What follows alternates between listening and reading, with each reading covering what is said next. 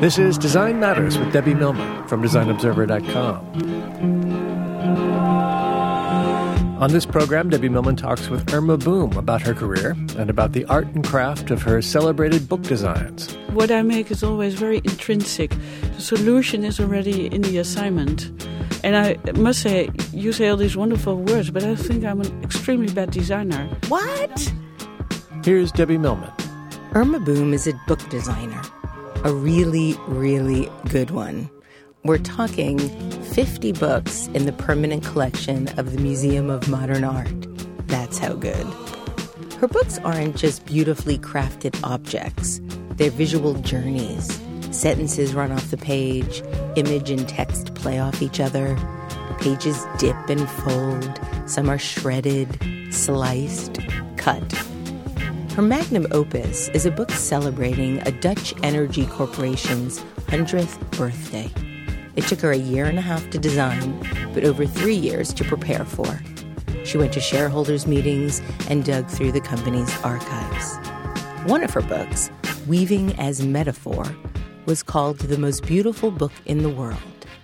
Did I mention she was the youngest person ever to get the acclaimed Gutenberg Award for graphic artists?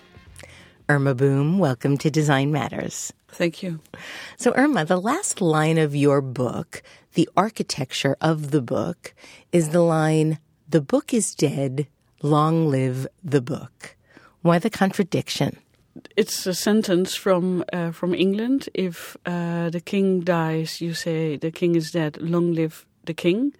So it's something which refers to that, but also to this conversation where Massimo Vignelli, a designer in book, triggered me by saying the book is dead, and he made me think of that. And so it's basically very good that he said it so many times that I thought about it and thought I have to write a statement why the book is not dead. The book is maybe dead, but it's more alive than ever. And so there is a moment that you can say the book is dead. And certainly I think a few years ago when the internet was, of course it's still big and will be bigger every second, but that people doubted if books were still valuable. And I think the book maybe was at some point dead, but it's certainly more alive than ever. So when you actually said that on stage, I was in the audience. Massimo Vignelli was particularly, I don't know if cantankerous is the right word, but he was particularly vehement about the fact that the book was dead. He did keep saying it over and over. I don't know if he really believed it or if he was trying to egg you on, but it does seem to me that whenever I am interviewing designers that have had a specialty in books, or if I'm in the audience with people that are being interviewed or talking about books, every designer that I speak to feels that we are actually in a time where there's never been better design of books. That there is this opportunity now to do something that's never been done before, which is to truly help books be sold by the grand and sheer beauty of their making.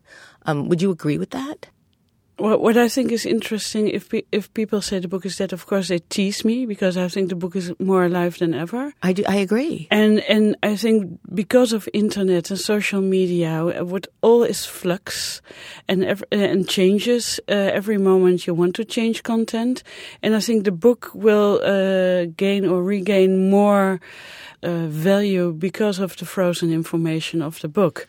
So because it's a frozen information, I call it, I don't know if it's a good expression. No, it's perfect. It's telegraphic. And so you make a piece of work which is not changeable. And therefore I think it becomes a piece, a container to reflect on. And I think that's an important thing. It is something what is like the SHV book. Imagine if we had made a DVD or a website, then it was already obsolete. It was already gone. And now the book is 18 years old. It's basically young, of course, but it's still a book where people revert to, and because of this book, this not changeable fact, I think that gives a value. And maybe because internet and iPads and etc. Become is so part of our life. That's why I think of the renaissance of the book, so that something is a fact and is not changeable, maybe gets more value, hopefully. Well, I want to talk a little bit more, quite a lot more actually, about the SHV book, but I want to start a little bit before that. Let's start at the beginning. You were born in the Netherlands in 1960, and in 1979, you attended the AKI School of Fine Art in Enschede in Eastern Holland.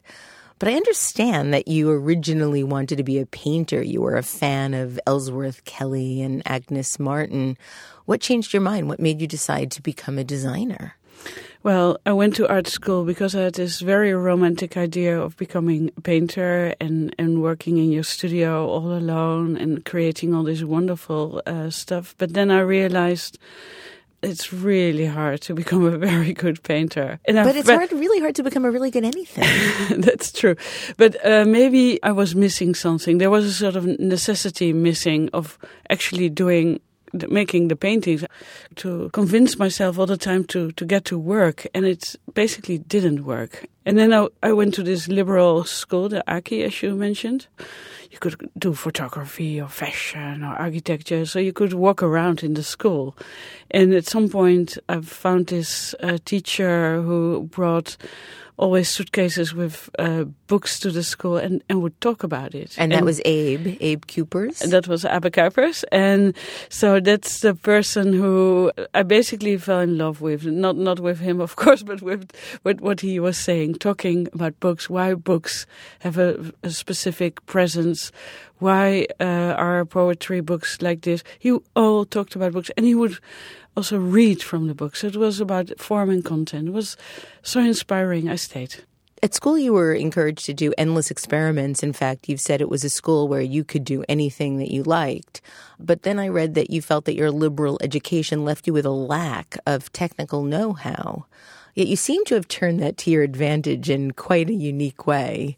You wrote in your book, because I didn't know all the technical things, if I had a solution in my head, I would just want it done like that. If they said it wasn't technically possible, I would just keep insisting. And I always found a way in the end. You must have driven people crazy. I can imagine your sort of steadfast belief, this can happen. Exactly, and that's exactly what happened. And so, of course, you have to know things, but I really didn't know anything. At school, we only learned to conceptualize issues. So that was really interesting and I think very valuable, more valuable than learning skills.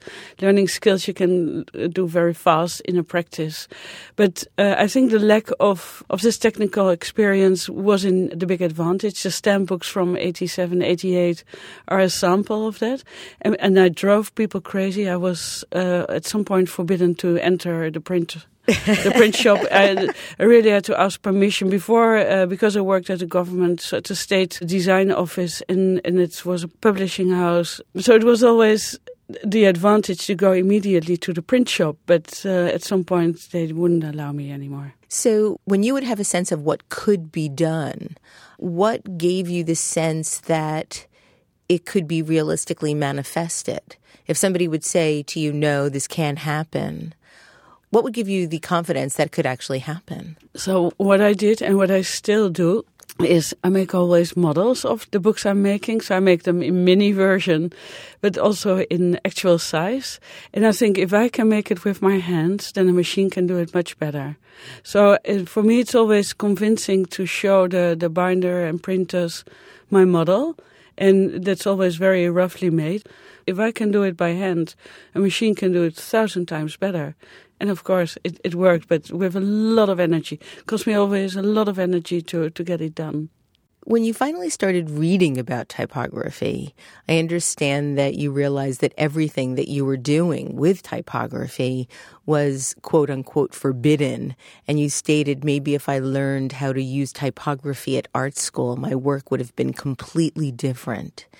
And I've been really thinking about your statement, that statement, and wondering how it would have been different. Do you feel like it would have been more conventional? Do you feel that you would have imagined less? I'm very intrigued by the idea of what we're taught and what we're not taught and how that influences how we approach what we do. Yeah, so again, I think at art school that I learned to conceptualize things, that it was the development of the individual. And to know about typography, of course, is important, and we learned a bit about it, but to actually do it and not have the burden of you cannot use so many characters on a line or something like that.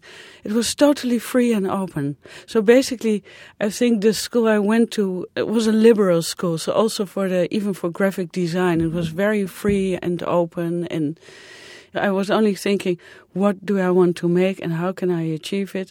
That's what I want to do. I guess it's a tough question to ask. How do you imagine it would have been had you learned more methodically or with more rigor in terms of what you realized you could or couldn't do at that moment?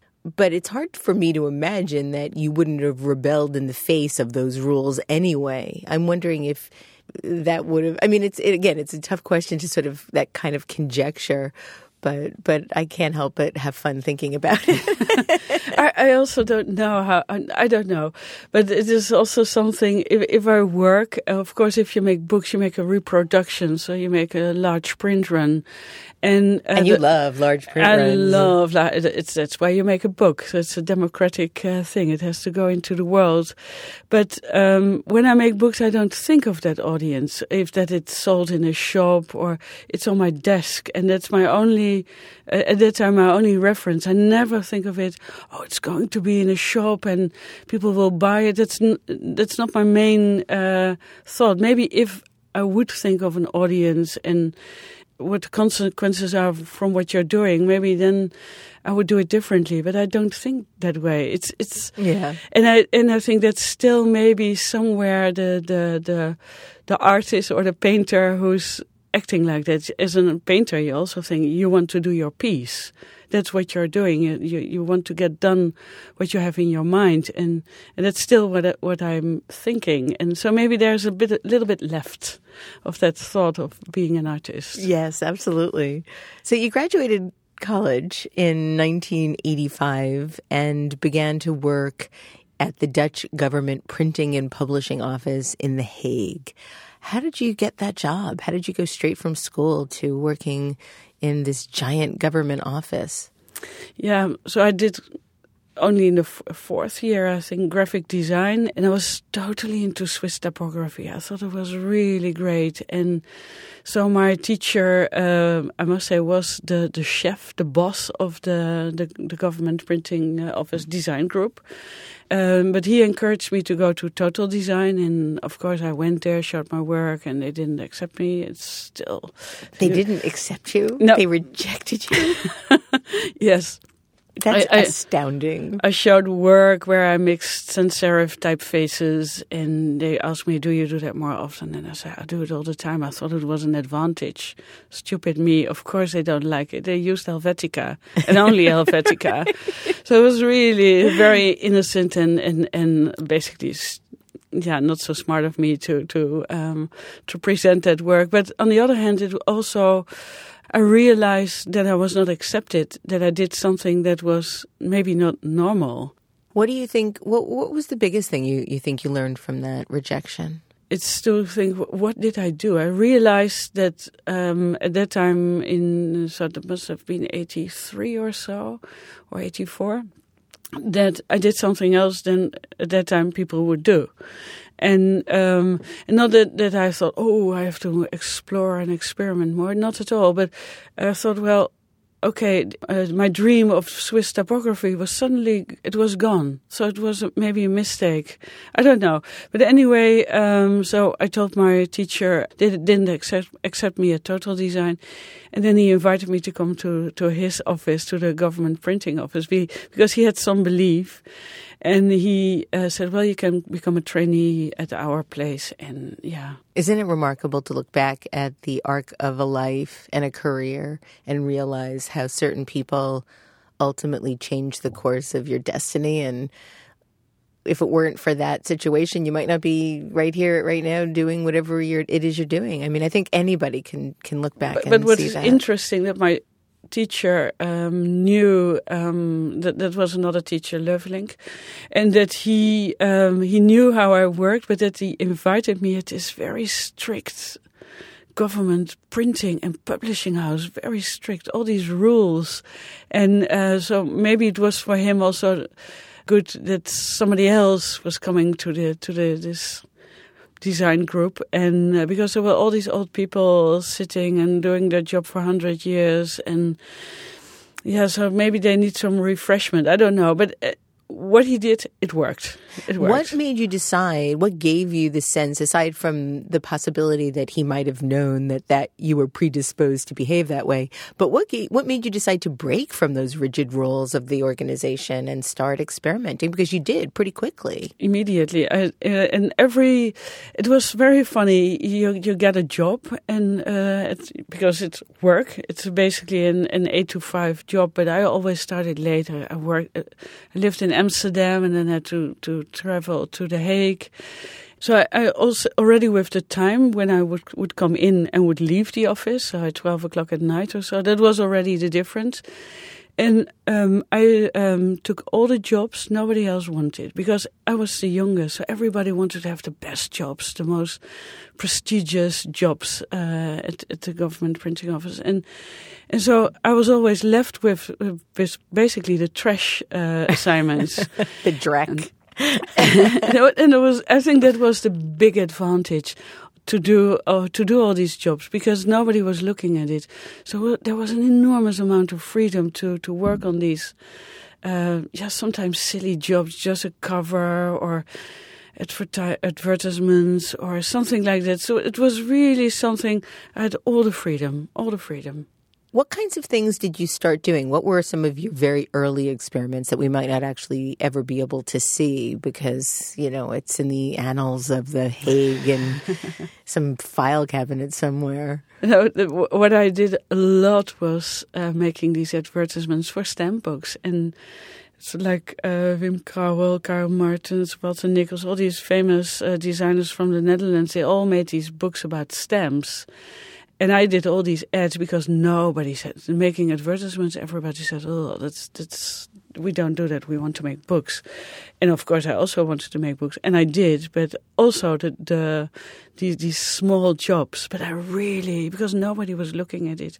So I spent a lot of time on it to make them crazy and beautiful, but that was recognized. So Otje Oxenaar, the person who made our beautiful money in the 70s, 80s, with the sunflowers, and it's really beautiful.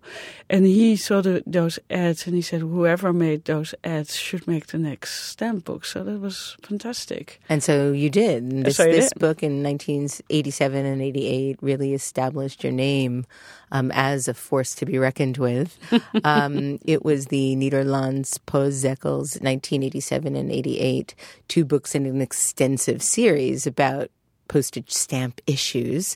Now, earlier volumes were designed by Karl Martens and Wim Krauwel. Were you intimidated following in the footsteps of these great designers that had already created these magnificent volumes? Absolutely. I was totally in panic. It was really, I thought, what can I do? And first of all, I was always imitating them. I thought, well, maybe it should be Swiss typography, maybe it should be this. And I was really, it was terrible time to finally, somebody told me, a good friend said to me, why don't you do what you always do, what you're good at? You should don't be afraid, forget that it's such an important commission, and do what you always do. And that's basically what I did. The stamp books look like my exam at art school, which was about paper and about transparencies, and I made an exhibition about it. The way the books look are my final degree show at art school. Exactly. Well, the design of the work actually pays no heed to what was generally proper and respectable design of the earlier volumes. And I understand that both you personally, as well as The Hague, got quite a lot of hate mail about a stamp book. What was the hate mail about? But first of all, it was surprising because I was working with my hair over my face. So You're very shy, from what I understand. At that time, certainly. So that to make a book that it had so much effect. It was really new, and that people would write ugly things about graphic design. I was totally surprised and maybe very naive. I must say I was very naive and also fearless at that time. But it was a surprise how... hate mail, now you think of email, but it was really sending letters by mail, and we received all these letters, and I've kept them all. And Why? As evidence. Of what? Yeah, it's so... Because when they came out, it was even... It's everywhere in the news, everywhere they talked about these books, that they were so crazy. So I also found out when you do something outspoken, that your position becomes very clear. So I suddenly had an enormous sort of people who loved my work, and an enormous group of people who said, well, this woman must be crazy. And I didn't see the crazy thing. I didn't see it at all. I didn't know what people were talking about. I didn't understand. So maybe it's almost autistic. Mm-hmm. I really did not understand what was the big thing. But did it impact your feelings about yourself or your work? Did you take it seriously? Did you begin to doubt who you were, your talent? Absolutely. There was a lot of doubt. There was so much doubt. But on the other hand, I won all the prizes in the world you could get. People from all over the world would come to our design group to find this person, this designer who made those books. So suddenly there were international people coming to this very national design group. So something was happening. And people would invite me for lectures, and it was something special. But the other thing was that my colleague was in the jury of the best designed books that year. And he, of course, didn't like those books. But everybody in the jury liked them. And they said, it's something so new and so unexpected. So whatever it is, it should get an award. And then he agreed, but he called it a brilliant failure.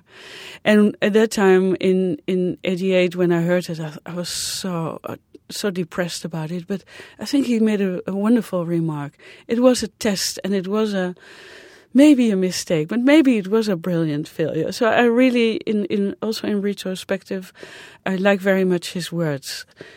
His opinion about design, it must have been a failure. I understand.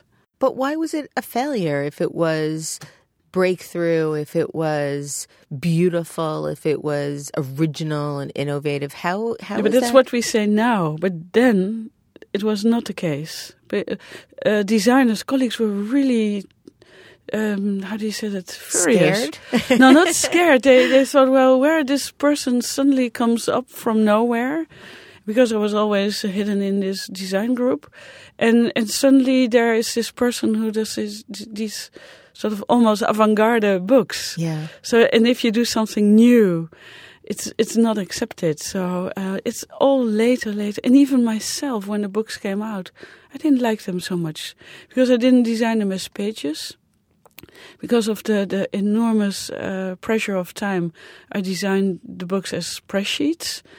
I did all the image editing myself, which was rare at a government printing office because you would always get a pile of text and a pile of images, and by counting, now we have a Mac, but there you had to do a lot of administrative work to make a book. Right. And so, but those books were, it's like Massimo Vignelli always wonderfully mentions, it's BC, it's before computer. It's all by cutting and pasting.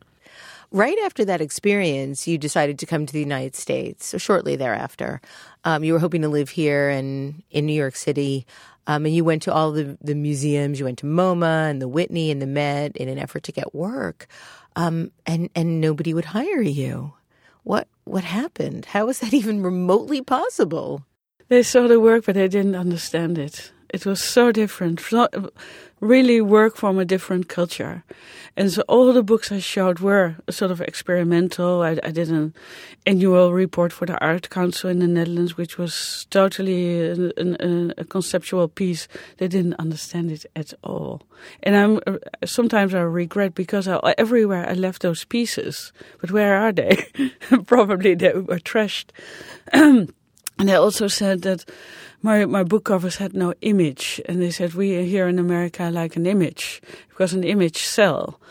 And I said, well, I don't know. And I thought, well, why? And they also asked me, why you don't have images on your cover? So maybe I'm from the Netherlands, which is a small country, and culture is subsidized in our country. So it's not very commercial. So it's more, you make a book for best designed books, or you name it, but it was all subsidized. So it was a completely different situation. So they didn't understand what you were trying to do? No, they said, if you don't use images on the cover, we can simply not work with you. And at that point, you were unwilling to compromise. But I didn't understand. I simply didn't understand. And I also said, if all the books have images on the cover, then it's very good to have a book without an image, no image, because then it will stand out. But they said, no, a book cover without an image doesn't sell. So that was full stop.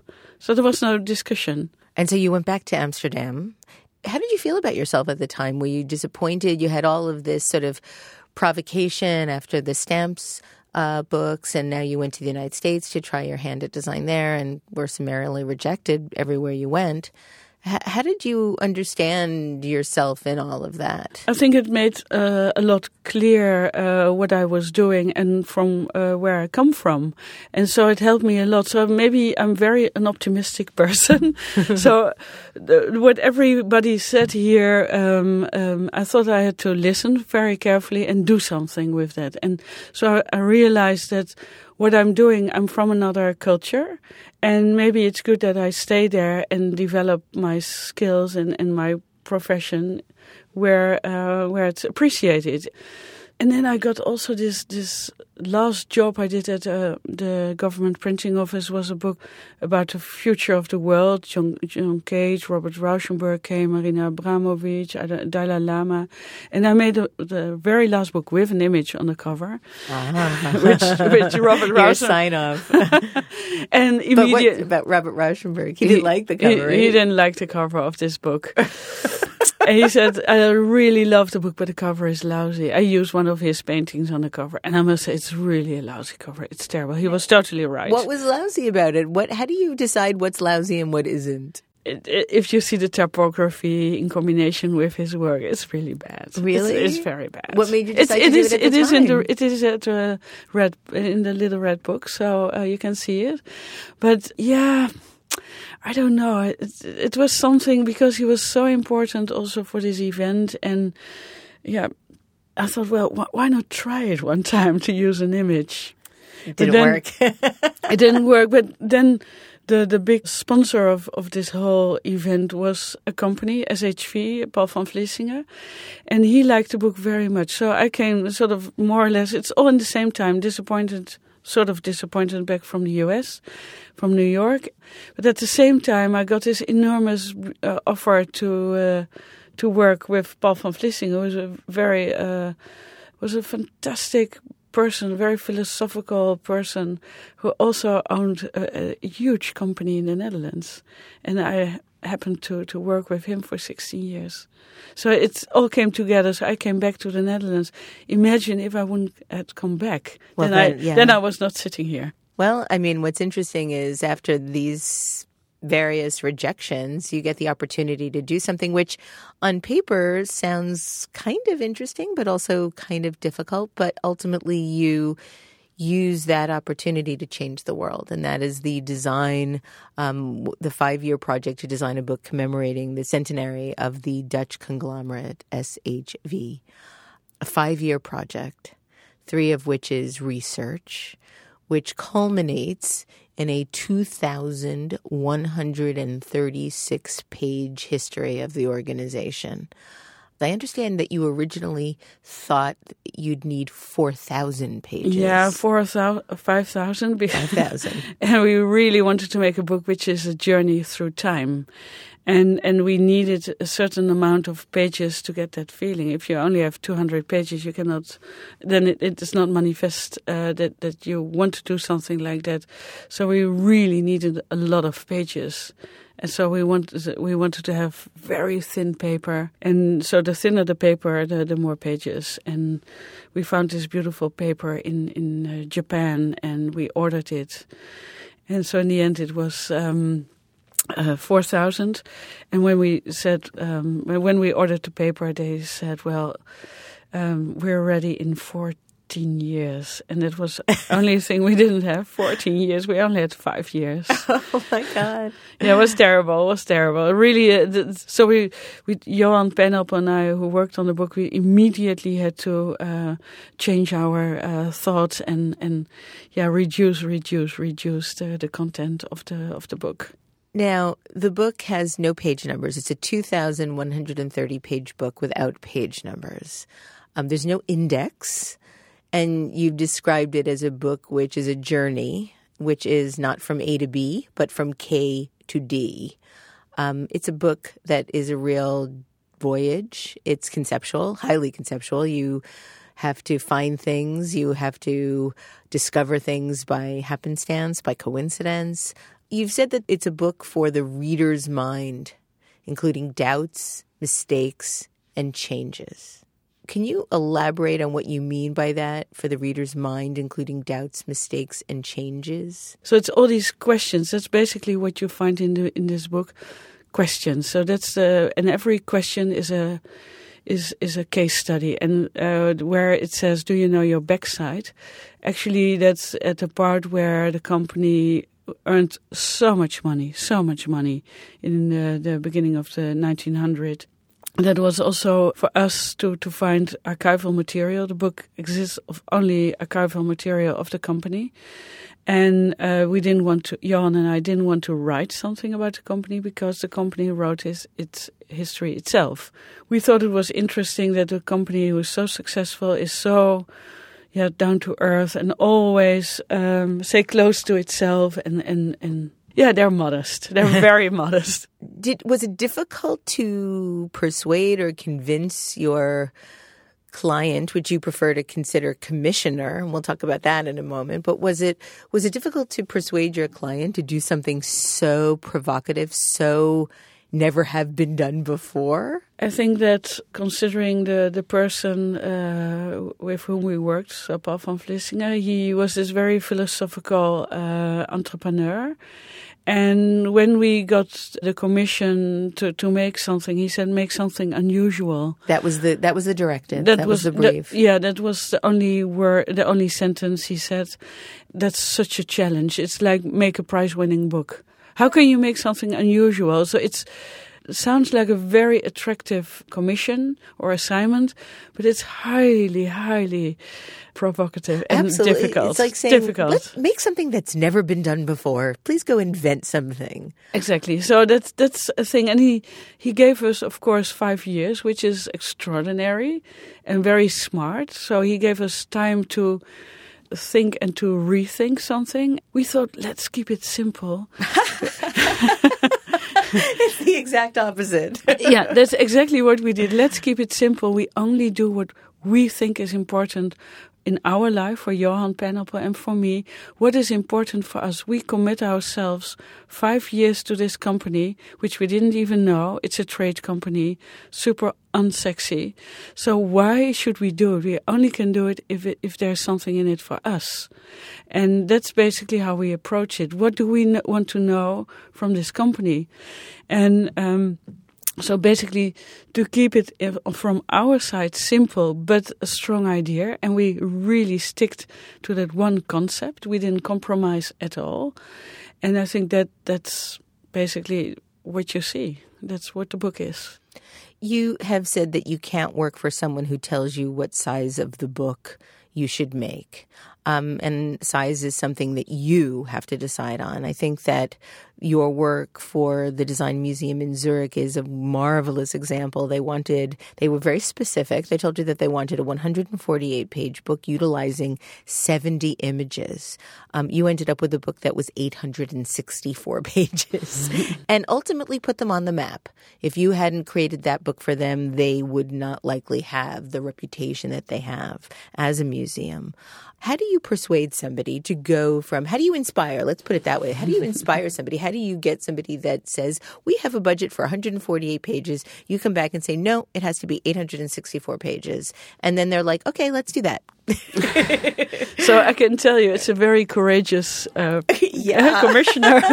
They were open for it. But what I do is, that's why I think a meeting, and imagine if I would send a designer from Amsterdam over to Zurich, that wouldn't work. So I go to Zurich, I go to the meeting, and I sat with the editorial board around the table, and I told them the story. You asked me to make a book. Fair enough, nice, I love it. I went to your archives, I've looked at it, I tell them about my research, about my work, and that my conclusion was to make something else. Is a book which is a manifest of who they are and what enormous collection they have.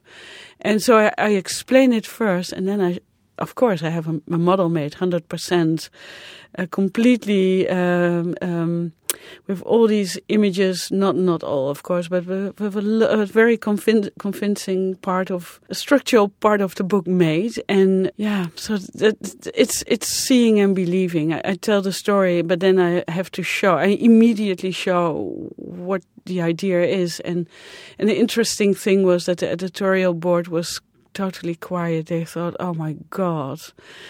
It happened, I think, what thought would happen, and they were really shocked.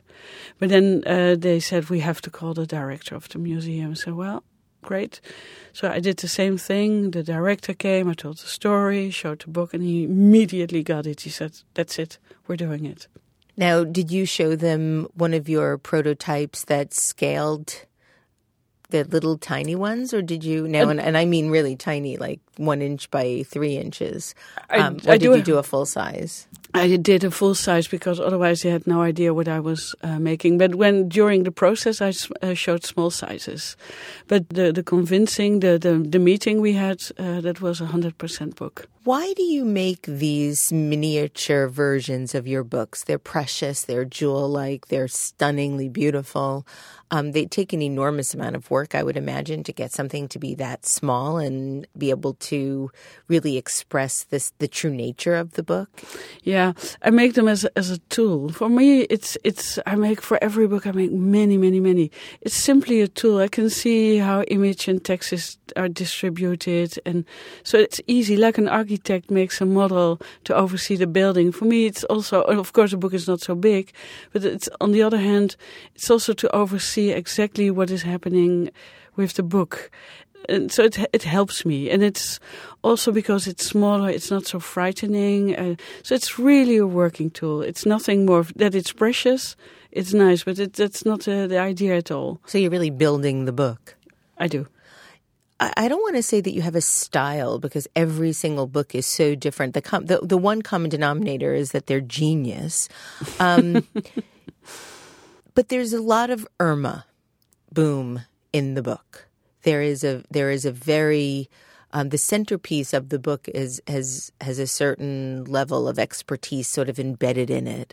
And I read that after you designed the book for veteran graphic designer Otto Truman, I heard he didn't like it. He thought it was more your book than it was his book.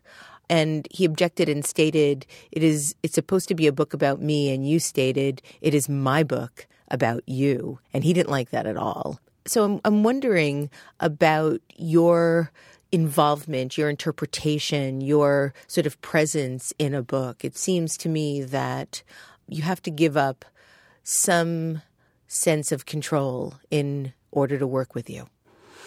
I don't think that I am present. It's a way of working which is present. It's not a person. Yeah, I make the book, of course. But if Otto Truman makes a poster, I see an Otto Truman poster. If Wim Krauwel makes a poster, it's Wim Krauwel. And it's the same.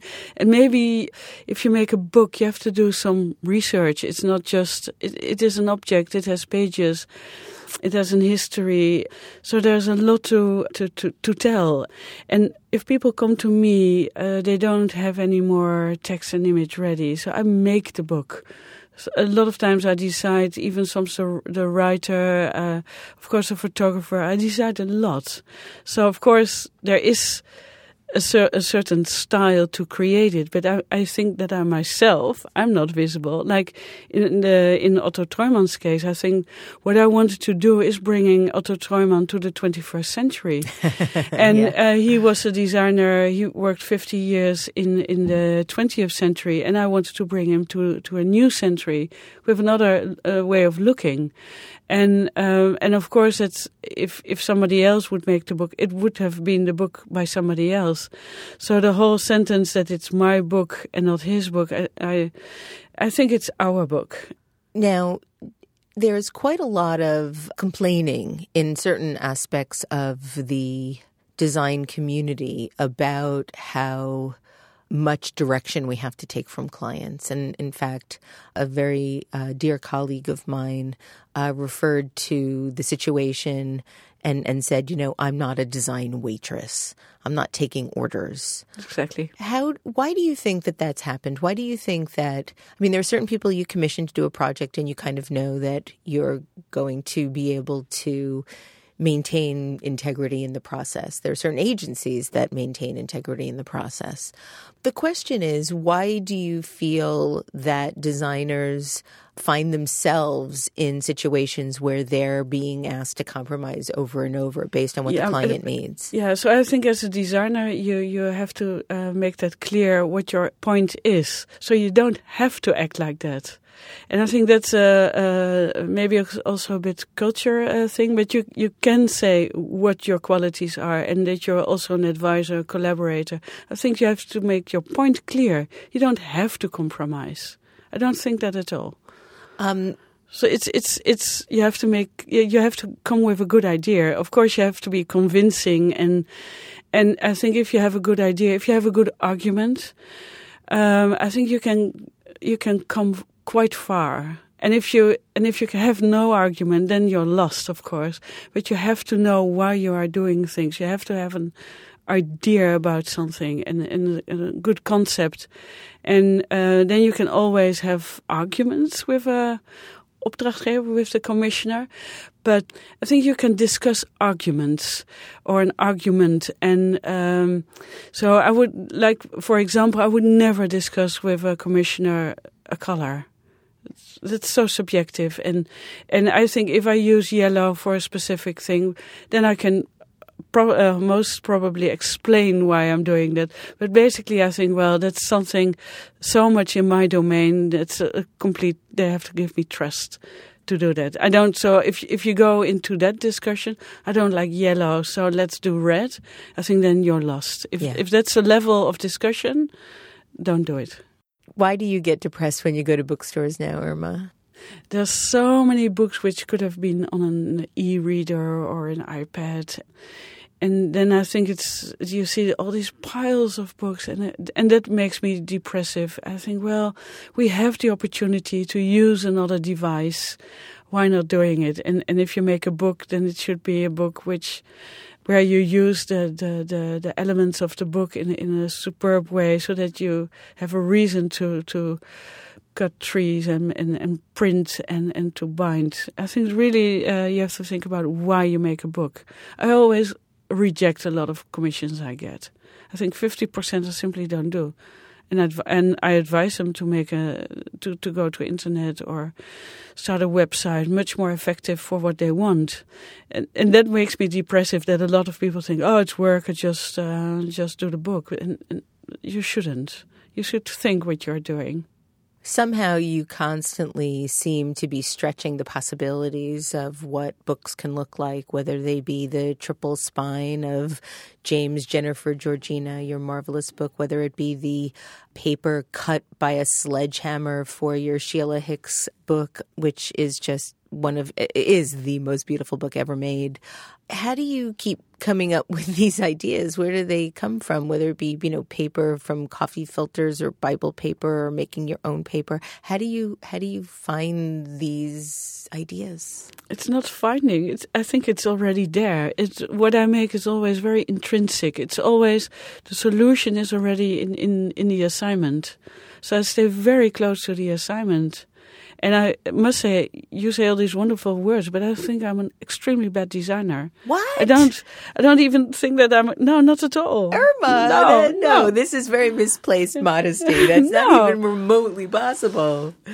No, I stay very close to the subject, very close. And it's only one step further to think, oh, then I do this or I do that. So for me, it's so obvious almost to do it.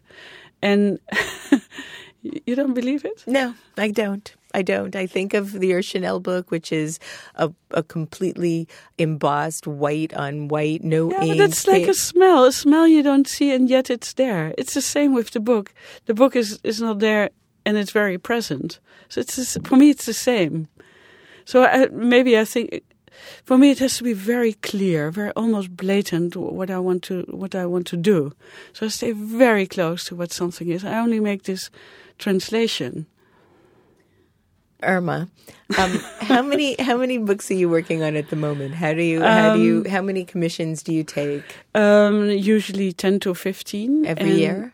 Yeah, I'm always, because it's a sort of flow. Books are in different processes, and at the moment I'm working on a book for Copy Hewitt, a collection book. Ooh. Yeah, nice, very nice. And designing a book for a design museum—that's a tough one. Yeah, that's like really everything design was also a design museum. So, and is it true that you're also working on a 110-meter long tunnel near Amsterdam Central Station? That's already finished. Oh, yes. So you finished that. So you do work even beyond the book. Recently, yes. And yes. do you see that you'll be continuing in that vein? I love it. I must say, when I did the curtain for the UN headquarters, it was really difficult. But I made a grid, so I stayed again very close to what it is. But I like it, yes. But the book I'm working now on is Elements of Architecture for the Venice Biennale, directed by Rem Koolhaas.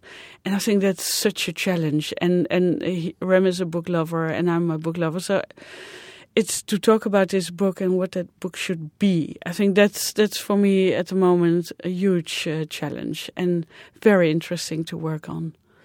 If you were to provide young designers with one bit of advice about what it's like now to design books, design for books, design with books, what would you say?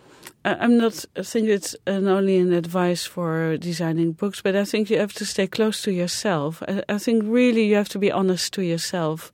And then you're also honest to a commissioner, or if you're commissioned by somebody, you have to be very true to yourself. And I think that counts for everything, and certainly for designers.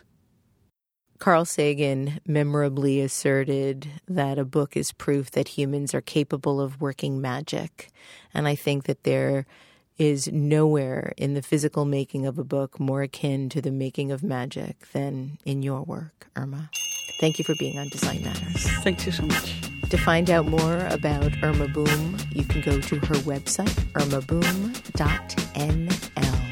I'd like to thank you for listening, and remember, we can talk about making a difference, we can make a difference, or we can do both. I'm Debbie Millman, and I look forward to talking with you again soon. Design Matters with Debbie Millman is recorded at the Masters in Branding Studio at the School of Visual Arts in New York City. It is produced by Curtis Fox Productions with technical assistance by Rainey Ortica. The show is published exclusively by DesignObserver.com. You can subscribe to this free podcast in the iTunes Store.